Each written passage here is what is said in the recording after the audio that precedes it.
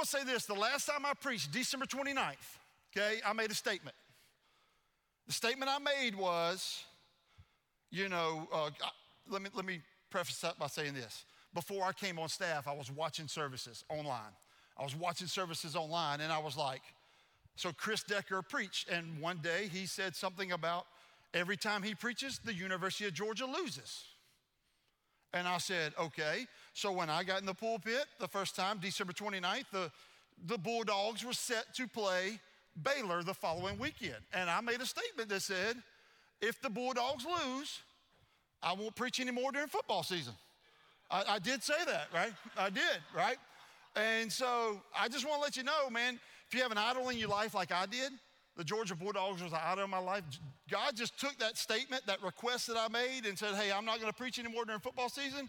And he just shut football down altogether, He's like, you're going to make that statement, we just won't have football this season, right, type deal. So SEC, ACC, Big 12, please hold out. We need football, okay? But anyway, but I admit to you this morning, there is two things that I do love, to watch on TV. I love the UFC. I love it. I don't really like the before the match, all the cussing and swearing and all that stuff about each other. But man, once they walk down that aisle and they get into octagon and they lock that octagon up and they say, man, it's time to battle. Man, I love it. I'm just telling you, I love it when they, throw punches and stuff. That's just me, And so anyway, and Bruce Buffer, he gets the microphone and he gets his red face. He starts yelling, and to the top of his lungs, veins are popping out of his neck. His face is red as a fire truck. And he says these words. He says, it's time. And he jumps up and down and the place just erupts, right? It goes crazy because it's time for battle. I like that. I like college football. I love the University of Georgia, but I just like college football in general. Love college football. I love it when you go to a stadium, the band's playing, two teams run out on the field. Man, it's time to get it on between the hedges.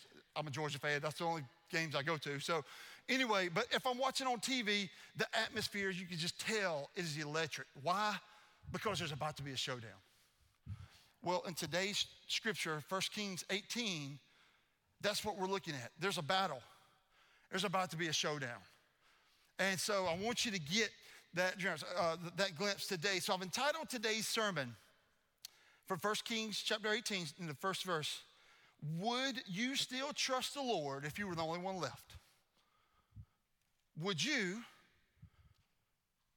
still trust if you were the only one left? If you were the only one left in Warner Robins, all your classmates, all your coworkers, your neighbors, your friends have turned away from the faith. They're pursuing idols. They're pursuing godless things. You're the only one left that loves God. Would you still trust him? Or would you join the other side? Because the pressure's too great. I'm the only one left. I'm alone. Persecution's heavy. Man, is it worth it? That's a question I want you to answer today from 1 Kings chapter 18. And so as we look today, I want you to think about this. Let me put it in context. I'm going to start kind of in chapter 16. If you're on your devices, you don't have to turn there. I'm just going to kind of tell you what happens. At the end of 16, at the end of chapter 16, there's been a bunch of kings, okay? For 60 years, 6 decades, there's been king after king after king after king after king after king that has drifted far away from the Lord. Each time, possibly a little bit farther. Each time, possibly a little bit farther. So at the end of chapter 16, we see that Ahab, the son of Amri, began to rule over Israel. And it says this, he did what was evil in the sight of the Lord. He did what was evil in the sight of the Lord, and then the very next sentence is he married Jezebel. And so he married Jezebel, the daughter of the king of Sidonians. He began to worship Baal, and he built a temple and an altar to Baal in Samaria. He then built an Asherah pole. He did more to provoke the anger of the Lord than any other kings before him. So all the kings that were before him, he did more to anger the Lord than any one before him. And then we come to chapter 17. So God tells Elijah, he says, hey, I want you to go to King Ahab and I want you to tell him that there's not going to be any more rain. So Elijah in 17 comes before Ahab, the king, and he says, hey man, hey king, I just want to let you know, there's not going to be any rain for 3 years. As a matter of fact, there's not even going to be dew on the ground in the morning until I say so. And then he departs. So he's had this conversation with King Ahab that there's not going to be any rain. There's going to be a famine for 3 years. And then all of a sudden, he goes off to this brook Cherith. Kerith, however you want to say it. One Bible I looked at, one version said Kerith. The other one said Cherith. So however you want to say it, he goes to this brook Kerith, and there he drinks from the brook, and he is fed from the ravens. Now I want you to understand something. The raven in Deuteronomy was considered unclean, but God used this bird to feed one of his prophets. So God can use anybody. God can use anybody no matter where your status, no matter what your economic status is or anything. God can use anybody. He used an unclean animal to feed Elijah in chapter 17, okay? What the law deemed unclean, God used in a mighty way. Bread and food, or bread and meat, day and morning, it says, the scripture says, the ravens brought him food. But then, day after day, okay? Follow along with me. Day after day, the brook, maybe the flow of water starts getting a little lighter. No rain, no dew, and the brook just starts getting a little lighter, till it's maybe just a drop. Elijah has nothing left, nothing to drink. God told him to go to this brook Cherith, and then the water dries up. So then God sends him to Zarephath in Sidon and says, you will see a widow there. So in chapter 17, he goes to Zarephath, and there he finds a widow and her son. And he's out there, and she's doing her chores that morning. She's going out, and Elijah sees her, and Elijah says these words to her. Will you please make me some bread? And the widow looks at Elijah and says, no, I only have a little bit in the pot left for flour, and I only have a little bit of oil left. I can't, we will run out. If I make you bread, then we will run out. And he says this, trust God. I'm a prophet of the Lord. He's telling me that it will not run out.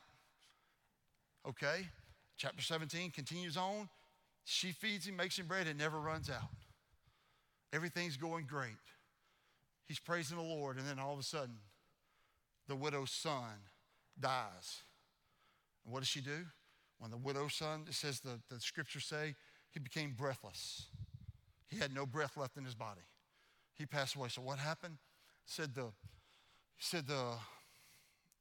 what does she do? She goes to the blame game. She looks at Elijah and she says, if you wouldn't have came, my son would still be living. Because you came, now my sins, God knows my sins, thus my son is dead. This is what Elijah says. Elijah says, give me the boy. Give him to me. So she gives this lifeless boy to Elijah. Elijah goes upstairs, the scriptures say, probably up on top of the roof, puts the boy down, lays on top of the boy, prays, and it says breath entered back into his body in Zarephath. And then we pick up right here in chapter 18. So Elijah, you say, Jason, why do you say that? Because in my reading of the scriptures, I believe this. I believe God was preparing Elijah at the brook, the Cherith Brook. When it ran out, he was preparing Elijah for ministry, and then he was preparing Elijah for ministry at Zarephath when things happened. When the son died and he trusted the Lord, I think he was preparing God for what was coming in 18. So Elijah had to fully depend and fully trust in the Lord with everything that he had. For food, for water, for bringing someone back to life, for food at Zarephath, that the flour and the oil would not run dry. And so we pick up in 18, and we're going to look through 39 verses this morning. I'm going to go very, very quickly. but I'm not going to read all 39 and then pick the verses apart. I'm going to go in sections. So the first thing we see this morning in 1 Kings 18, we see this. Elijah's conversation with Obadiah. You're going to say, who in the world is Obadiah? I'm about to tell you, okay? But let's read the scriptures 1 through 15 very, very quickly. It says, later on in the 3rd year of the drought, the Lord said to Elijah, go and present yourself to King Ahab. Tell him that I will soon send rain. So listen to me. You got Elijah, right? I'm going to stop right here. We got Elijah 3.5 years prior. He's going to Ahab saying, there's not going to be any rain. Now God's telling him, hey, go back to Ahab and tell him there's going to be rain. There's going to be rain coming soon. So Elijah's like, okay, I'm on my way. So Elijah went to appear before Ahab in verse 2. Elijah went to appear before King Ahab. Meanwhile, the famine had become very severe in Samaria.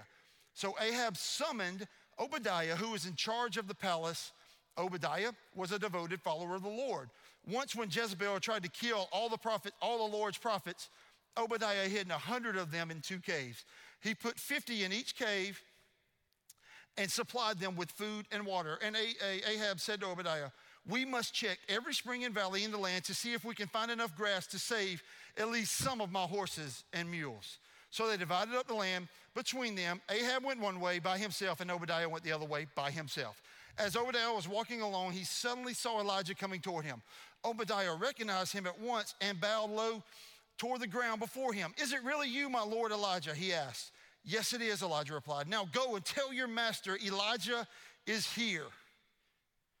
Oh, sir, Obadiah protested. What harm have I done to you that you are sending me to my death at the hands of Ahab? For I swear by the Lord your God that the king has searched every nation and every kingdom on earth from end to end to find you. And each time he was told, Elijah isn't here. King Ahab hold on, I messed up. I can't see because these lights are glaring. Elijah isn't here. King Ahab forced the king of the nation to swear to the truth of this claim. And now you say, go and tell your master Elijah is here. But as soon as I leave you, the Spirit of the Lord will carry you away, and who knows where. When Ahab comes and cannot find you, he will kill me.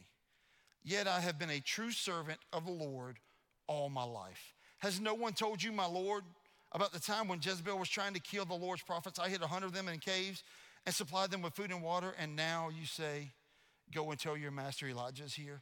Sir, if I do that, Ahab will certainly kill me. But Elijah said, I swear by the Lord Almighty in whose presence I stand, that I will present myself to Ahab this very day. You see Elijah's conversation with Ahab. So you see Ahab, you see what type of king Ahab is in this text, in the first 15 verses. What does King Ahab care about? He doesn't care about his people. He cares about his horses and his mules. He tells Obadiah, maybe, just maybe, we can find enough grass so my horses can live and my mules can live. I don't care about my people. I care about my animals. That's what I care about. So you see what type of person Ahab was. But then Ahab says, let's go. I'll go this way, you go that way. So Obadiah runs into Elijah, and they have this conversation. Incredible conversation. Ahab comes up, or Obadiah comes up. He sees him. He says, oh, Elijah, my Lord. And he bowed low to the ground. Elijah's like, yeah, it's me. It's me. And he says, hey, what's what I want you to do? I want you to go tell your king, go tell King Ahab that it's about to rain again. And Obadiah's like, whoa, no. I'm not going to do that. Why would you want me to do that? He says, have it? Man, we've looked everywhere for you. We've searched this nation. We've searched this kingdom. Everywhere we go, people say, you're here, and then you just vanish. You're sending me to my death. Why in the world would I do that? No. And then Elijah says, Obadiah says, he tries to prove his point even more by saying, don't you remember? Don't you remember when, man, haven't you heard about me? Man, I'm a follower of the Lord. And you're going to send me to my death? There was this one time, man, there was 100 prophets. Jezebel wanted them dead, but I saved their life. I saved them. Why would you send me to my death? I put 50 in this cave. I put 50 in this cave, and I fed them food and water. Why would you send me to my death, Elijah? And Elijah said to him this. He said, listen to me. Go, for I swear by it to this day that I will stand before King Ahab today. And so you see an awesome conversation. I want to stop right here and just talk to you about Obadiah. Some scholars will look at you and say, Obadiah was kind of confused. Why would he be a devoted follower of the Lord, but yet work for the most wicked king in Israel's time before this? Why would he work for this king? Why would he serve this king? Obadiah was an awesome worker. It says he was in charge of the palace. He was like the king's administrator. He was over everything in the palace. So he worked hard, but yet he loved Jesus. So man, if you're in a position right now where you're like, man, I'm at my job stinks, my boss is not a follower of the Lord, it's evil and wickedness, and all he's doing is trying to get personal gain, and he doesn't care about us, join Obadiah. That doesn't give you an excuse to not work hard. Man, work the best you can be. Show them Christ's love in your workplace. That's what Obadiah did in these first 15 verses. So you see that conversation between Elijah and Obadiah. In verse 16, we see Elijah's boldness with Ahab. So now Ahab comes out, and we're about to read about what happens in these next 4 verses. So Obadiah went to tell Ahab that Elijah had come, and Ahab went out to meet Elijah. When Ahab saw him, he exclaimed, so it is really you, you troublemaker of Israel. I have made no trouble for Israel, Elijah replied. You and your family are the troublemakers, for you have refused to obey the commands of the Lord and have worshiped the images of Baal instead. Now summon all of Israel to meet me at Mount Carmel, along with the 450 prophets of Baal and the 400 prophets of Asherah, and who supported by Jezebel. So Ahab summoned all the people of Israel and the prophets to Mount Carmel. You see what happened here? Did you see Ahab's boldness? Or did you see Elijah's boldness with Ahab? Ahab comes up as a king. He's sticking his chest out and he's looking and he's like, so it is you. Finally, face to face. 3 years ago, you told me it wasn't going to rain. So now we finally meet face to face. You are a troublemaker of Israel. And Elijah looks back at him and says, no, man, I'm not the troublemaker. You and your family are the troublemakers. You are the ones that are sinning against the Lord.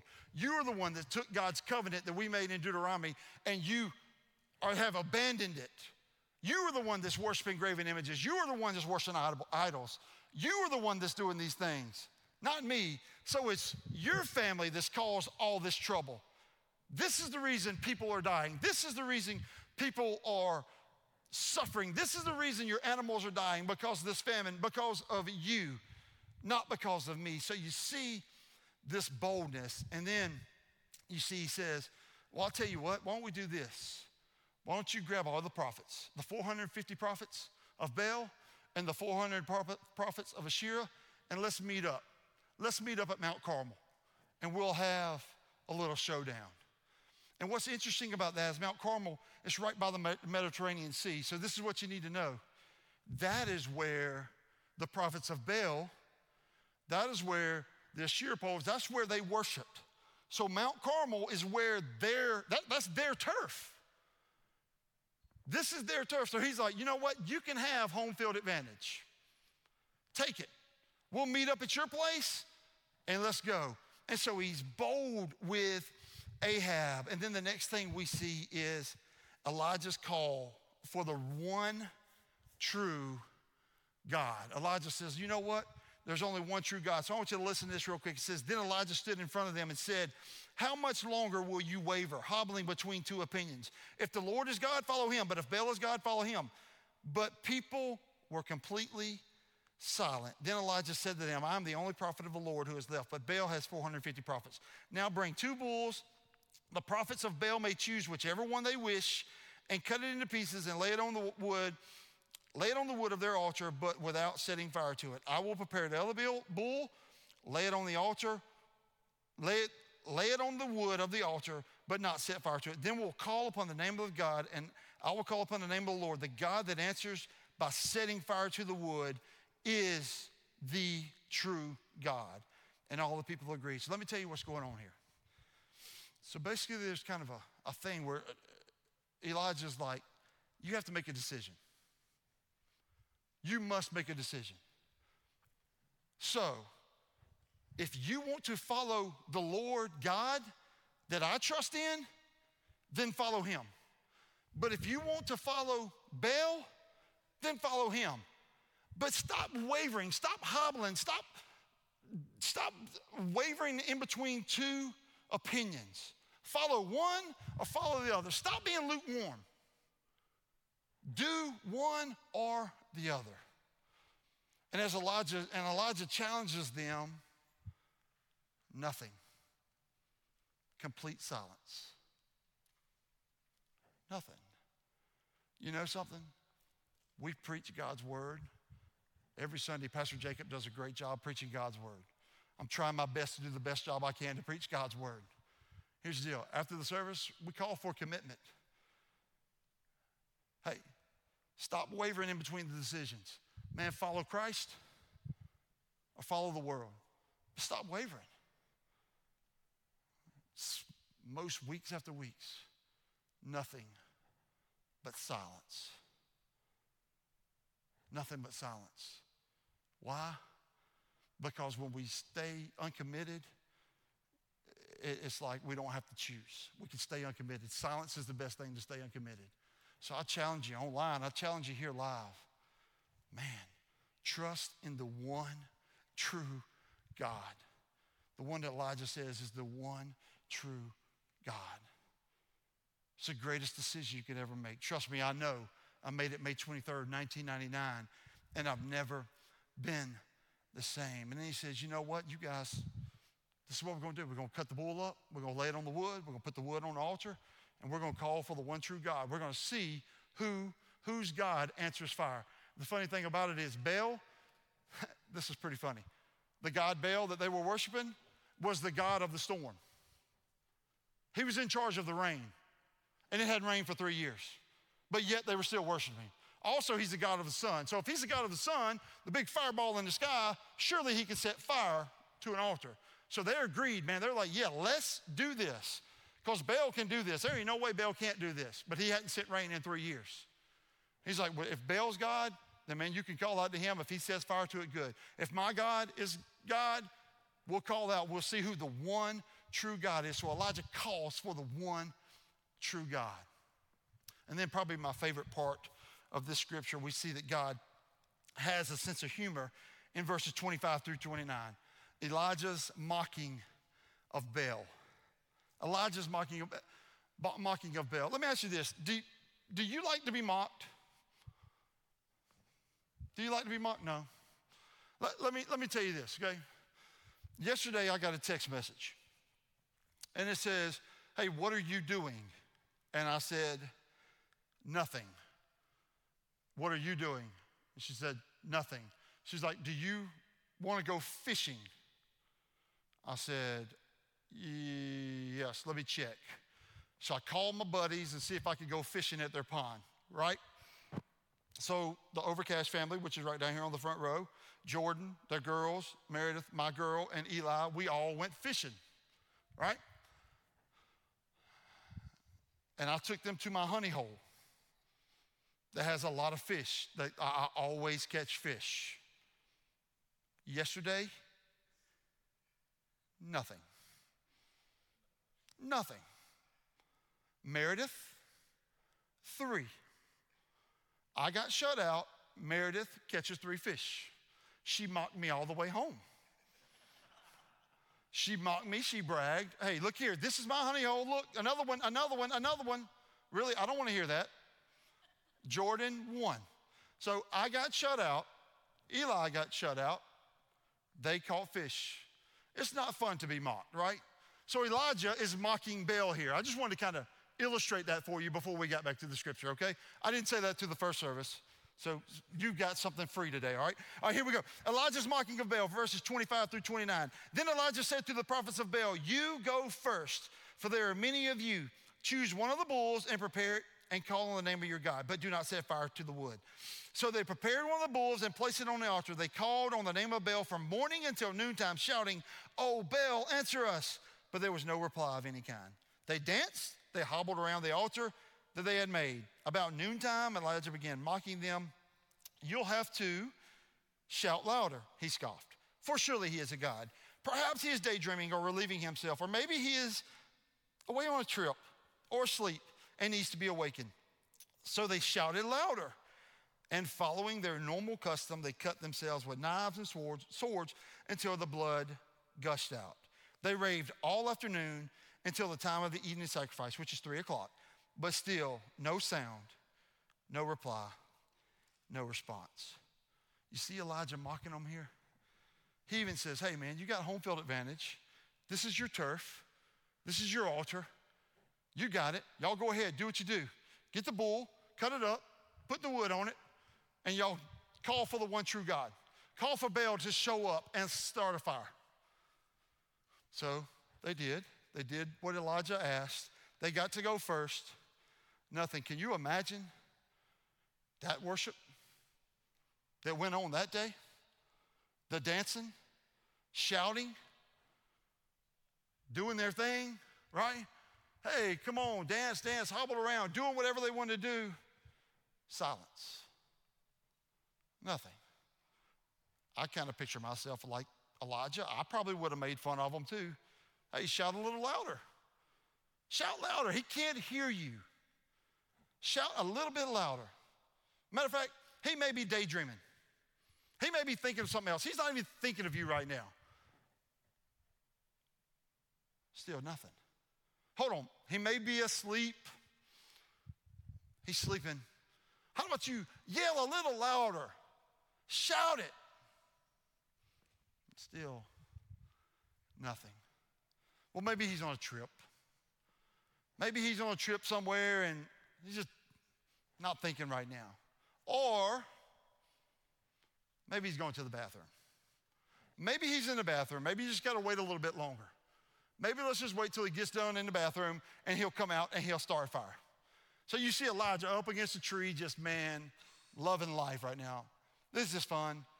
You guys are kidding me. So not only are they doing that, they just start saying, okay, well, we got to do something more because Baal is just, he's not showing up. So we've got to do something more. So what do? Man, they get out the knives and swords. They start cutting themselves. So now, not only are they dancing, hobbling around, worshiping, and for the next 3 hours, there's blood gushing everywhere. They're cutting themselves. What a worship service. You know what I mean? Boom, boom. Let me tell you something. You don't have to do that. The blood's already been spilt by Jesus Christ. You don't have to cut yourself.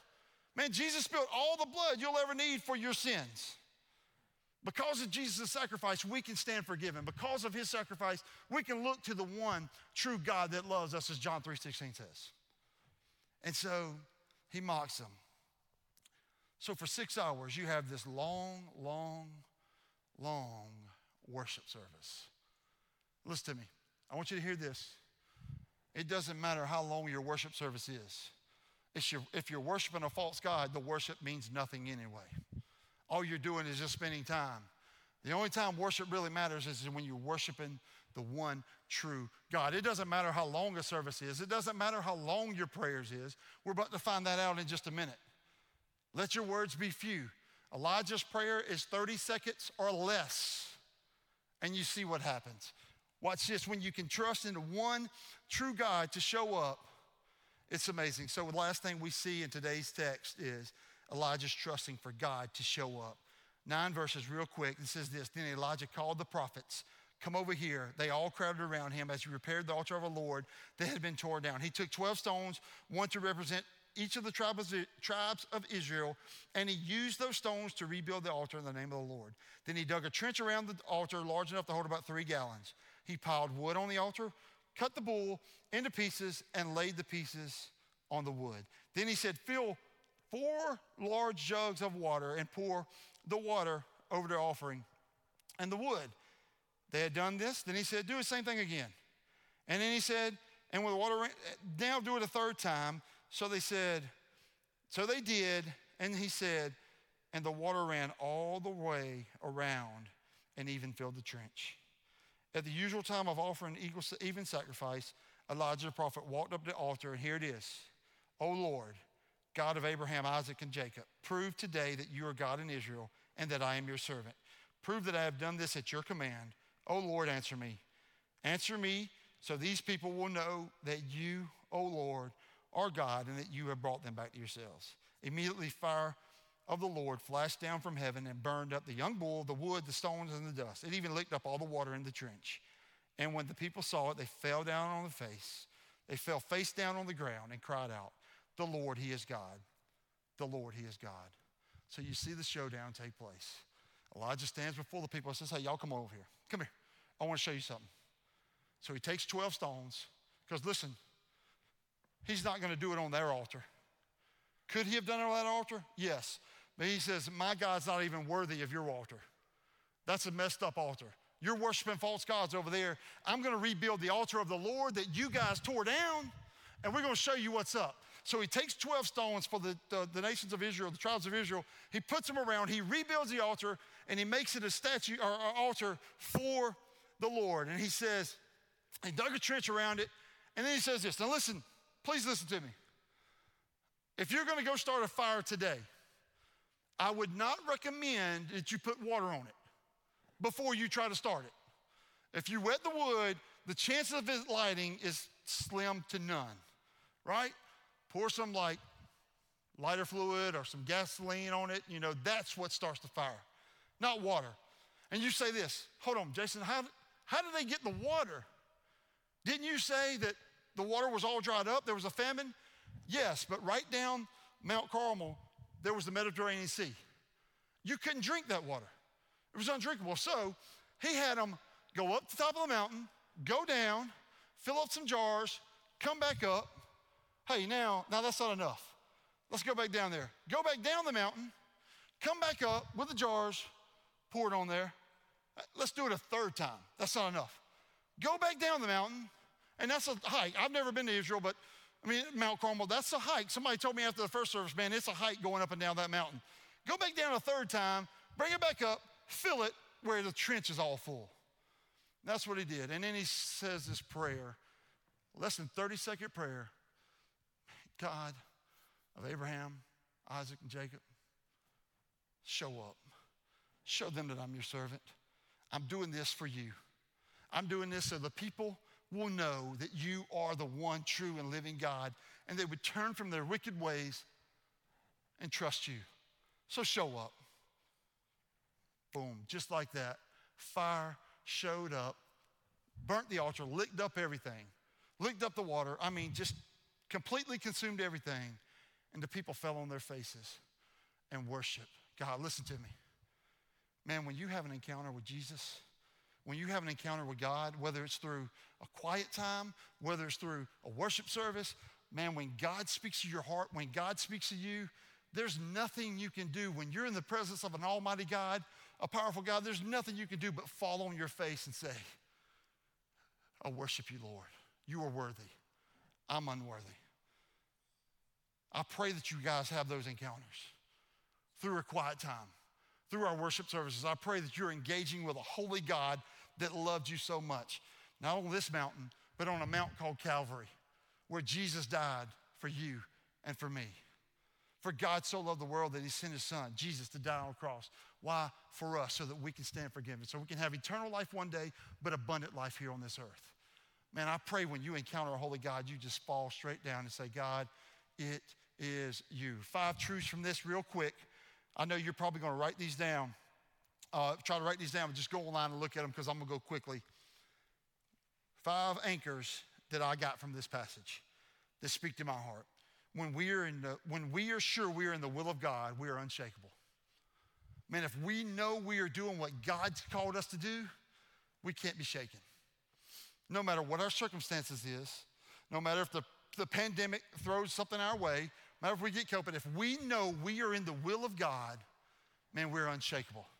Nothing can stop us. Divided loyalty is as wrong as open idolatry. Man, choose this day whom you're going to serve. For me and my house, we're going to serve the Lord. Who are you going to serve? You got to answer that question. I just pray you won't be silent. I pray that you will stand up and say, we're going to follow the Lord as well. Our most effective tool is a prayer of faith, and our God answers our prayers. Our most effective tool as a Christian is praying that God would use us in a mighty way, praying that God would forgive us when we fail him, praying that God would open up doors so that we can share our faith, praying that God would just, magnify our lives and be used by him. Number 4, never underestimate the power of one totally dedicated life. Never underestimate the power of one totally dedicated life. And listen to me, it doesn't matter your age. It doesn't matter if you're 70, 80, 90. It doesn't matter if you're 5, 6, 7, 10, 16, 20, 25. Never underestimate the power of one life sold out for Jesus Christ. And number 5, the God of Elijah is the one and true living God that can be trusted all the time. This God can be trusted with your finances, trusted in your marriage, trusted in the middle of a pandemic, trusted in financial situations. This God can be trusted all the time. I pray that you know him. Here's some questions to ponder, and then we're done. If you were the only Christian left in Warner Robins, I asked you this earlier. Would you stand tall and bold for the Lord, or would you join the other side? Chances of that happening are maybe slim and none. But if you were the only one left, what would you do? Would you continue to serve the Lord no matter what it cost? It's a question you have to answer. Will you trust in the Lord like Elijah did? Elijah never wavered. No matter what God threw his way, man, he trusted God for everything. Trusted God for food, trusted God for water in both places, at Cherith and at Zarephath. So, will you trust God like Elijah did? And the next thing you see is, can you relate like Obadiah? Seeing evil and wickedness all around you. Maybe you're working around the people. Maybe you're in class or school with a bunch of people that are wicked and evil. And you're like Obadiah, man. It's hard for me to live my faith. I can see Obadiah right now. I can see the life that he lived in that evil kingdom. Will you trust? Are you like Obadiah? Do you need to trust Lord like Obadiah and just live your life for him, even in the midst of evil and wickedness situations? And then lastly, is Christ enough for you? Would you join me in prayer? Father, you're awesome. We thank you for today. We thank you for your word. We thank you for Elijah's life, man, the boldness he had, Lord, and the truth that he lived out, the trust that he shared, Lord, that showed in the midst of a dark situation. 450 prophets of Baal, 400 prophets of Asherah, yet he stayed true and trusted you by faith that you were going to show up in a mighty way. So God, thank you for showing up in Elijah's life. I pray you'll show up in our life. Move like never before. Lord, I pray you would start a fire within our soul, a passion to love you, a passion to serve you, a passion to reach our community, to love, grow, and send, Lord, within us. We are your church. We are your people. Use us, Lord. We pray in the matchless name of Jesus. Amen. Maybe you're here today and you're watching online. There's going to be a screen that comes up, and you can text this. If you need to know Jesus in a real and personal way, you've never met Jesus Christ as your Lord and Savior, pray that you would text SAVED. I'm going to give my life to Christ. I want to trust Jesus. Text SAVED, we can help you with that. We'll show you what it means to be saved. We'll contact you, and we'll get you on the schedule for baptism, that we're going to have a baptism service soon. We would love for you guys to be a part of that. So if you need Christ, I pray that you would text in today. If you're here, we're opening up the altar today. The altar's open. Man, you come pray that God would use you. If you need to know Christ, we have a table back there. I want you to go back there and say, hey, I need to trust Christ.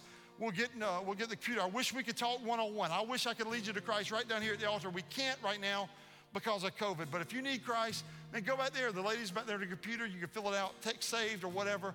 We would love to follow up with you as well. Maybe you're here and you need prayer. Again, we wish we could pray as a group. We could come down to this altar and pray, but the altar's open. Pray for sin that's in your life. Pray for divided loyalty. Pray that God would just use you where you are, where you work, live, and play. That as we love, grow, and sin, man, that we would be the people of God that God's called us to be. Call out to him today at this altar.